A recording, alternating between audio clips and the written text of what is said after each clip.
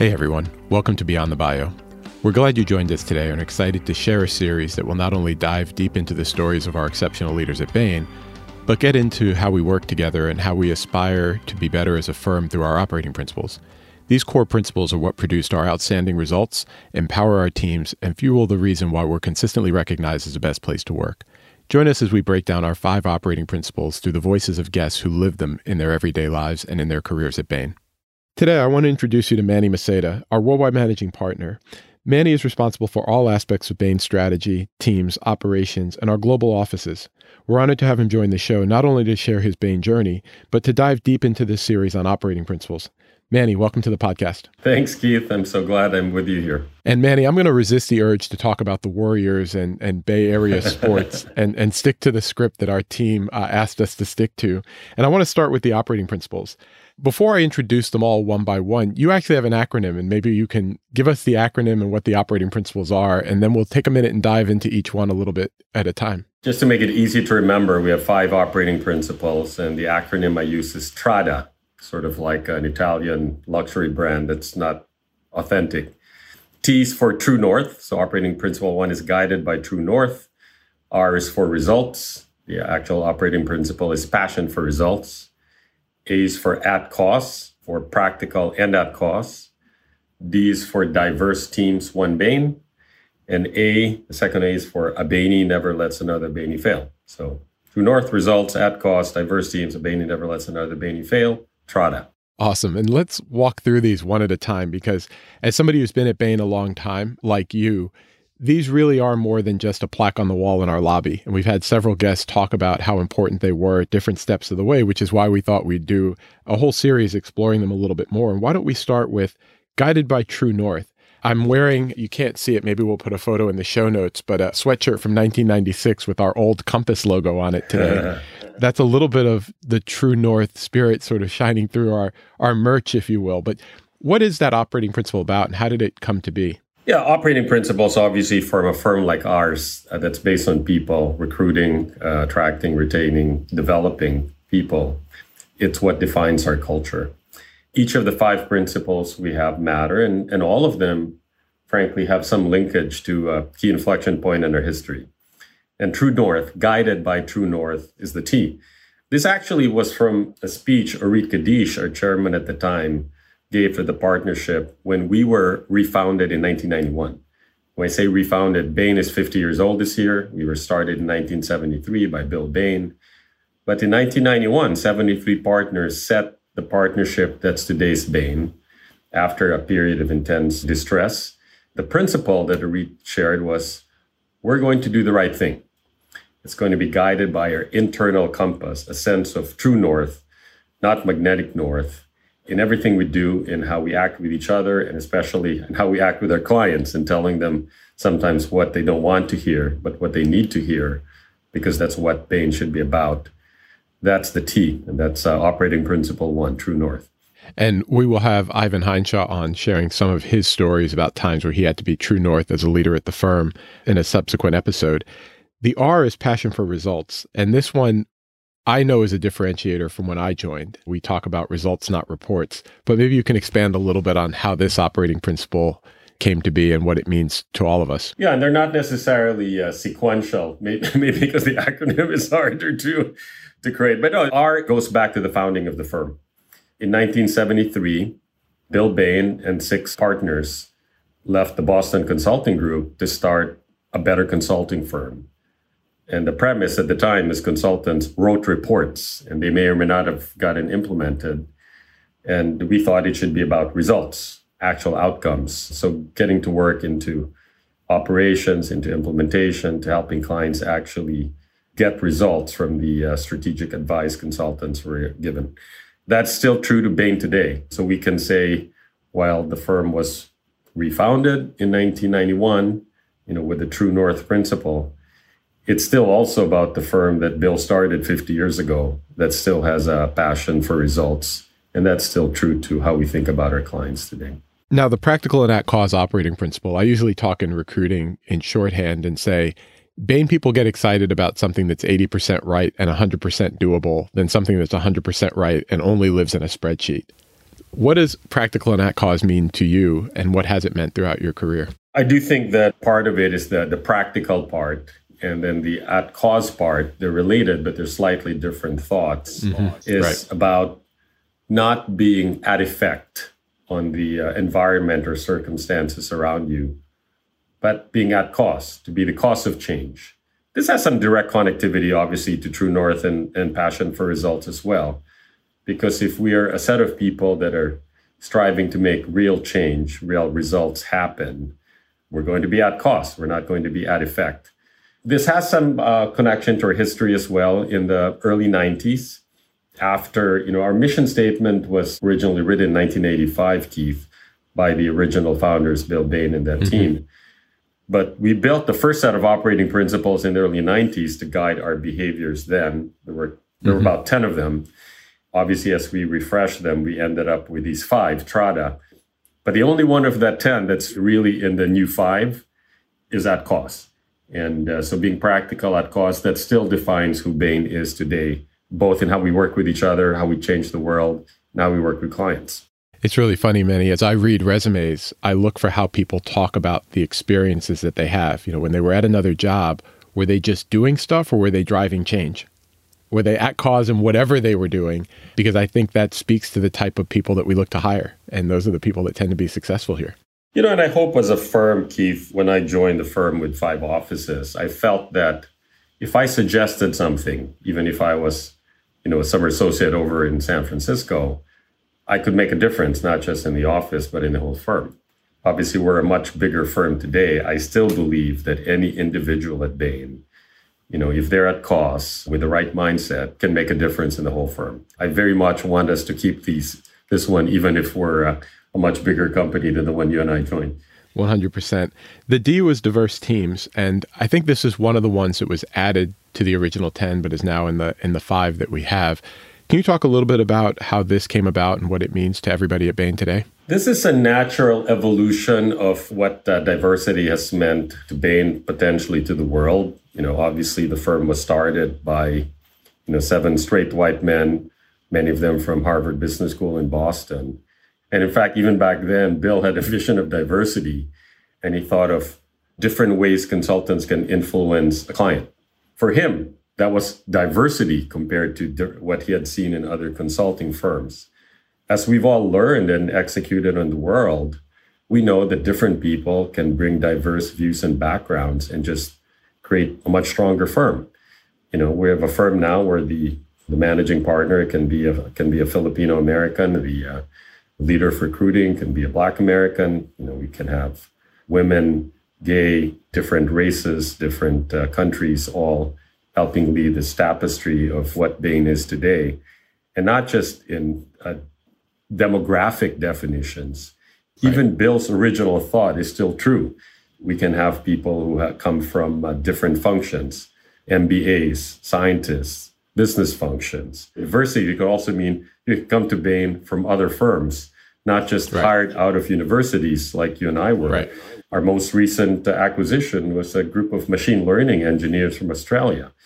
So diversity continues, and we thought this is a much more diverse firm globally. That means we're a much stronger firm. And so it's a very conscious thought. Each word matters. Think about it, even though D is for diversity. Diverse teams, one Bain. Teams is meaningful. Obviously, Bain is meaningful, but one Bain. Different units, different organizational constructs, different backgrounds. So diverse teams, one Bain.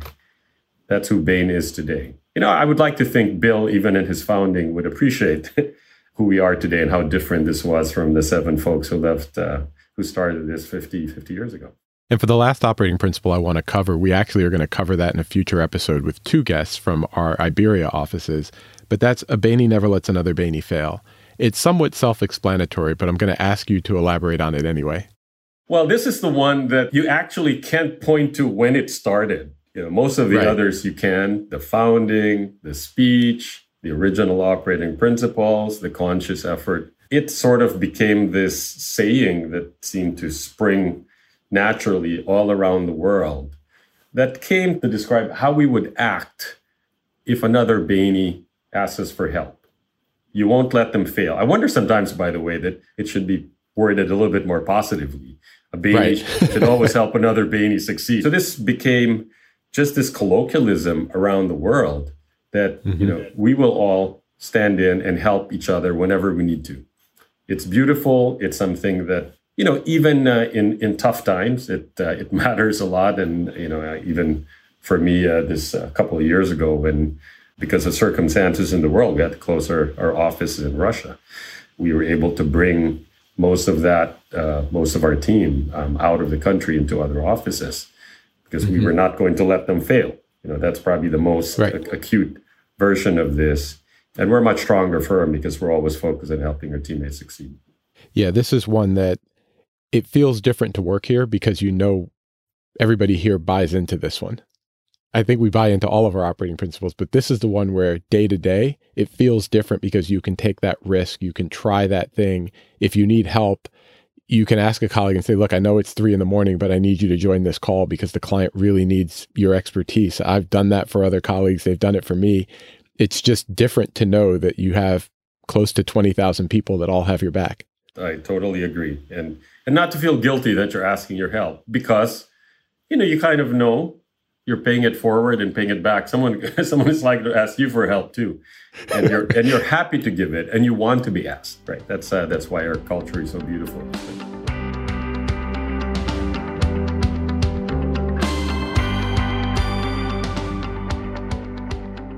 So Manny, we've come to the point where after covering all the operating principles, I want to get to the place I usually start these conversations and talk a little bit about your background.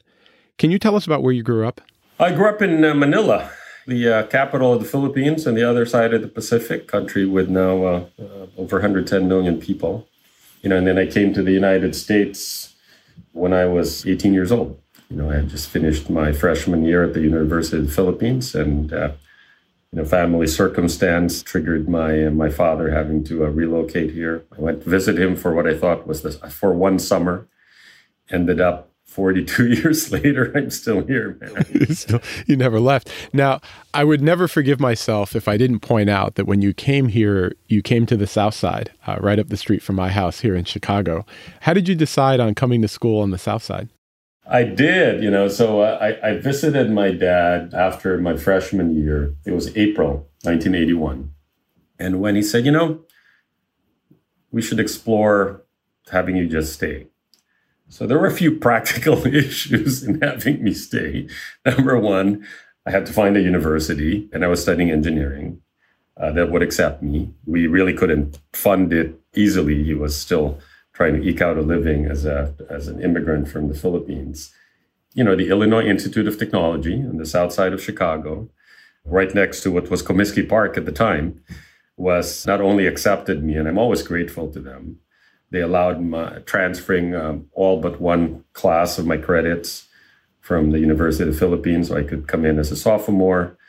They gave me a great financial aid and work package so that I could actually give it a shot.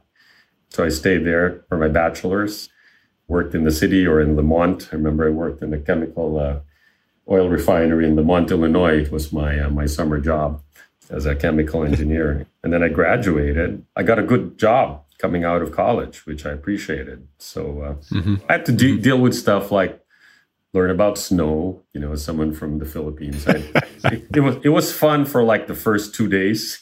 Then Right. It's cold. If you buy a coat, you get a nice hat, you get some gloves, it's not so bad. But Manny, you end up graduating from IIT here in Bronzeville, and then you start working. But you ended up going back to school. I like to say we were destined to meet each other at some point, if it wasn't later in my Bain career. But you ended up going to MIT for your MBA. Did you know what you wanted to do coming out of that, or did you have a plan? As a wannabe astronaut growing up in Manila, who idolized Buzz Aldrin of all people, I was a little bit of a nerd on the Apollo 11 mission. I kind of wanted to go to MIT. So I was able to get in when I graduated to the business school, to the MIT Sloan School.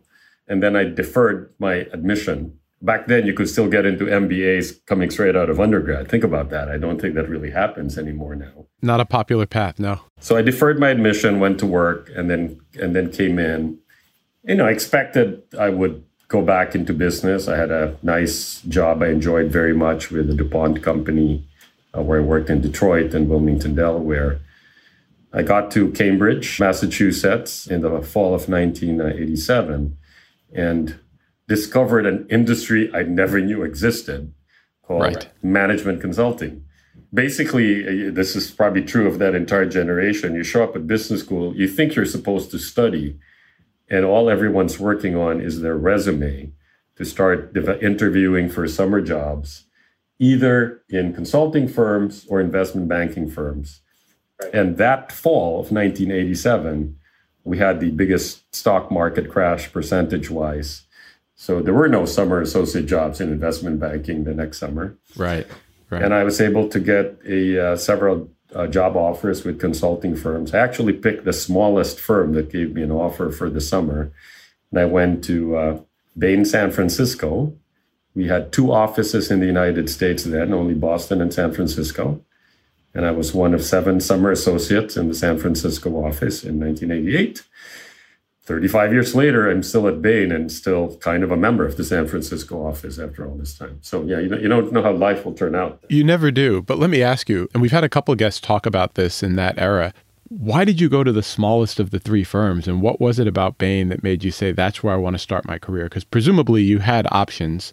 And you definitely didn't need to go to the smaller of the 2 offices. So what was it about that? Was it the weather again, or? No, it was obviously there was an MBB at the time, believe it or not. The 3 big firms in the industry were called McKinsey, Booz Allen, and the Boston Consulting Group. I actually had offers from McKinsey and Booz, and I actually like Booz a lot. So they're sort of not around anymore. What used to be MBB, McKinsey, Booz, BCG is now BBM, right? It's now Bain, BCG, McKinsey in terms of where people want to work. Today, I'd encourage people to join the best firm in the industry, the first B.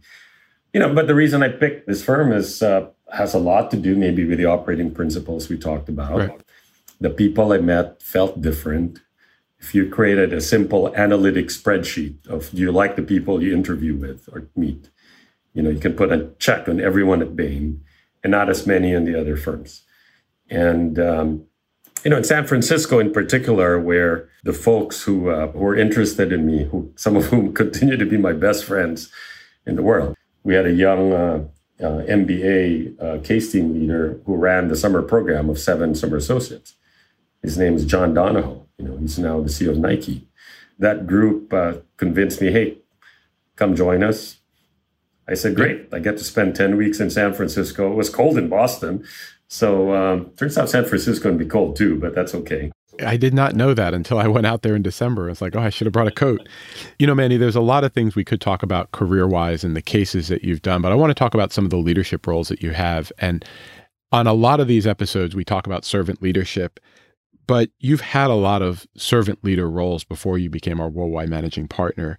And can you talk a little bit about some of those roles and why they were important and how they fit into your career journey? Because presumably you could just do client work and be fine. You can take one leadership role and say, I check that box. Thank you. I'm going to get back to my clients. But you've continued to take on really big leadership roles at the firm as well. So maybe you could walk us through a little bit of that journey and how you thought about it. I did, Keith, but with a nuance that I always felt the purest way we serve our firm is to be a good client-serving partner. Yes. So I spent the majority of my time always serving clients. And, I've talked about that. But I also felt, I had this mindset for clients that's around full potential, help them get to their full potential. And so I said, I should think about what's the full potential of Bain. So my mental model after I became a partner was roughly, if I can spend 20 to 25% of my time helping Bain in some way achieve its full potential. And a lot of the things that we've also talked about in operating principles, in client service, in building practices, in talent, in training, in recruiting, that would be a good balance. And so I was fortunate enough to be able to serve the firm, often for 2, 3, 4 years at a time in a series of roles that were usually 20 or 25%. The only time I ever went to more than 50 in management and leadership was in this job, the Worldwide Managing Partner job. But, one of my first line jobs was your job. Back then we were small enough I could do it with 20 or 25% of my time. The global recruiting job. I helped start our horizontal capability areas. We call them capabilities. These are the practices that are not about industries, but they're about the products we sell to our clients: strategy, performance improvement, organization. I helped found and lead the performance improvement practice. Right. Same thing in the global transformation practice. I dabbled a little bit in geographic leadership when Steve Ellis asked me to chair the Asia Pacific region, which I was, excited to do, given that's where some of my roots were. We also, besides leadership, we're a privately owned firm that is owned and led by our partners.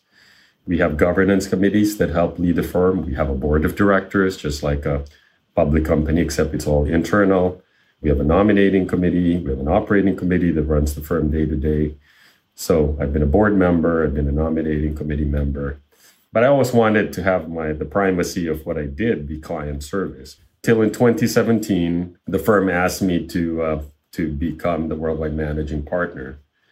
And I was excited to do it. In our process, they invite a few people for consideration. you use the proverbial, I'll throw my hat in the ring. I thought it would be a valuable and service-oriented thing to do for this firm that's nurtured me and built me. And then they asked me to do it. I said, great. But when you took that role, I had worked on one of your cases, in telecom. I think when I was in AC in the late 90s, I was on a deep down in a client that you were leading. But I know that you are passionate about your clients. I know you're passionate about everything that you talked about. And you would bring that same passion to the global leadership role that you're playing today. When you took that role in 2018, the world certainly was different. But what were your priorities coming into that? Because we were still seeing a lot of change happening around us in the world in technology and what our clients expected. And you took over a firm that had been growing pretty well for a long time. How do you set priorities when you step into a role like that? I thought of Bain to some degree how I would think of a client. And I said, okay, now you're not just advising a CEO. You get to be the CEO. By the way, I've also gotten good Bain advisors. So I would like to think that besides being a CEO, I've become a good client of Bain. And obviously, I can get case teams working for me at a very reasonable price.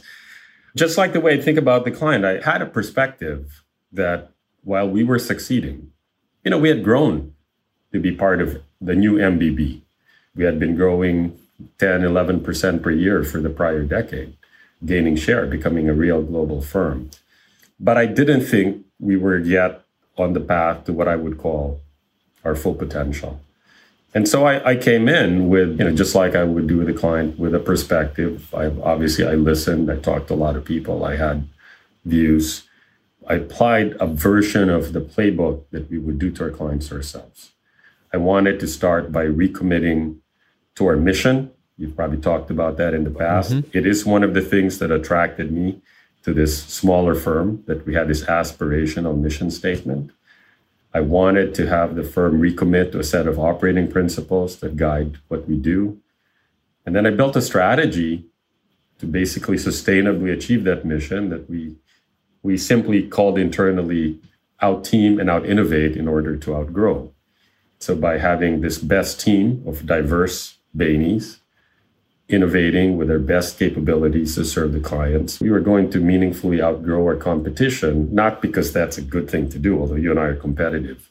And we always want the Golden State Warriors to beat the LA Lakers or whoever their current rivals happen to be. But it's not about that necessarily. It's to get the outcome you'd like, right? Which is really serve the needs of our clients. And I'm quite excited. I'm hopeful in the 5+ years I've been doing this role. We've been able to do that. And obviously, we've inflected a lot. We're still the best place to work. We changed our growth rate from average 10% to average 15%. We've doubled in size in 5 years. We've chosen to grow not just organically, but inorganically, which is an even better way if you do it right. We're doing that, with an even higher level of Net Promoter Score as a measure of client satisfaction with their work, and Employee Promoter Score, which is a measure of our talent loyalty. And I really wanted to sharpen the linkage in our firm between talent and client, which is the secret sauce of Bain. We do that better than not just any other consulting firm in the industry. I argue you know that almost better than any firm in the world. If you can attract and retain and develop the best people, guess what? You can attract and retain the best clients. And we've been able to do that for 50 plus years now.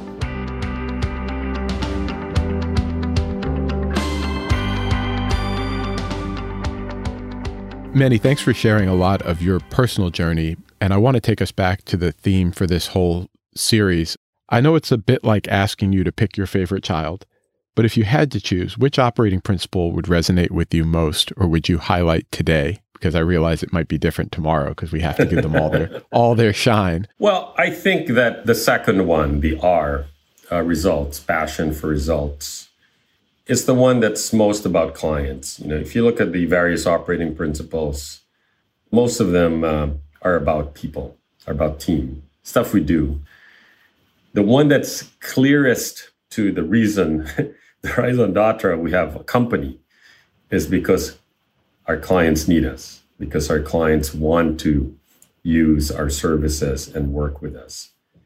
And so for that reason, passion for results is probably, for me, my favorite operating principle. And it's closest to the original core of why Bain exists, why we still exist. It's game-changing, it's transformative. Both words matter. All three, actually, but yes, passion, to really care, to really be driven, to get the kind of results that our clients can get only with working with us. And that's really what they need to get their full potential. What didn't jump off the page at me when I first read these, when I joined the firm, and I totally get now that I've been here for so long, is client isn't just the logo on the building or the stock. It sometimes, for a lot of us, includes all of the individual executives that we're working with. And we talk about client success. I want the project that I'm working on to be successful, but I want the executives that I'm working with to be successful in their careers as well. It's about results on all those dimensions, including results for my team and the rewards and recognition they get, the promotions and the career opportunities they get. The results for me has been really expansive. And I know you've impacted a lot of people's careers, both inside and outside of Bain. Are there some examples or anecdotes that you might share with people to really bring this to life for them? Well, I think the definition of who a client is probably what you're alluding to. So I say, yes, I should build on that a little bit. Clients for us, they're not just corporations. They're different kinds of organizations. They could be nonprofit organizations that we're doing social impact work with. They could be universities, with their higher ed practice. And they could be investors, both private equity, alternative asset management, and they could be corporations. All of those can be clients of Bain as institutions. But you're right, clients at Bain are also individuals. And that's part of the secret to our business around loyalty, both our talent and the client. Because loyalty is not built, it could be reinforced if a big company and Bain have a long-term relationship. But in the middle of those relationships are bonds that are built between the CEO and a partner, the CFO and a partner, between the leader of a project, an associate principal, or a senior manager, or literally it could be an AC or a consultant, or an EA who has a good relationship with the client's EA. Those relationships and the passion we have for results, it needs to ideally tie back to the overall client organization will get great results. The company will become more valuable. The company will become a leader in its space. But those company-wide results are generally, aggregations of a lot of individual success stories. Someone you work with actually achieves their ambition, becomes a better leader, a better executive. If the job definition's right, could be to be a good CEO, or to be a good board member, or to be a good leader of talent or recruiting. And many of those people could become the best fit, the full potential of their career might actually be in a different company. To now watch and see, we have so many clients that have been able to, as client executives and leaders who have moved organizations and have worked with Bain everywhere they go. That's because they see the passion for results is not just about the results of the entire enterprise. It's the results for them as the individual. And I've seen many stories and many like that. I've been privileged to work with some clients who've gone across different organizations. And there's also stories of people we worked with that, you and I might have worked with when we were a manager. And now, as we progressed, they progressed too. If you had told me that my supervisor, the guy who made sure I knew where the bathrooms were when I was a summer associate, 35 years ago, would become the CEO of Bain. By the way, also became the CEO of eBay and ServiceNow and Nike. And we've had the privilege to work with John, in multiple companies. That's the specialness of the passion we have for results, not just for companies, but for individuals. Manny, thanks. That's a really great summary of this operating principle, and a lot of it relates to me. I've obviously worked with you in my current role, but I worked with John when we were launching a lot of our diversity initiatives. And way back in the late 90s, I like to say the late 1900s, baby me was working with Saul at one of the telcos that you mentioned. So it's all a part of the journey and it's all woven together. I want to thank you for helping us kick off this series on the operating principles. They're hugely important to Bain, hugely important to everyone that works here. And you taking time out of your schedule to share and expand on them is much appreciated. Hey, spending time with you, I say this in the best compliment, it's always a source of energy for me. And one of the secrets to Bain is there's always stuff in what we do here that are sources of energy. Sometimes there's going to be uses, that's not every job is, otherwise we'd be nuclear fusion machines or something. But the fact that anytime I have a chance to just spend time with you, Keith, and whether it's recruiting or just other stuff, I come out more energized. So I do appreciate you involving me in this podcast. And thank you for everything you've done to make Bain such a great place to work and have such great talent. So you're the best, man. Thanks.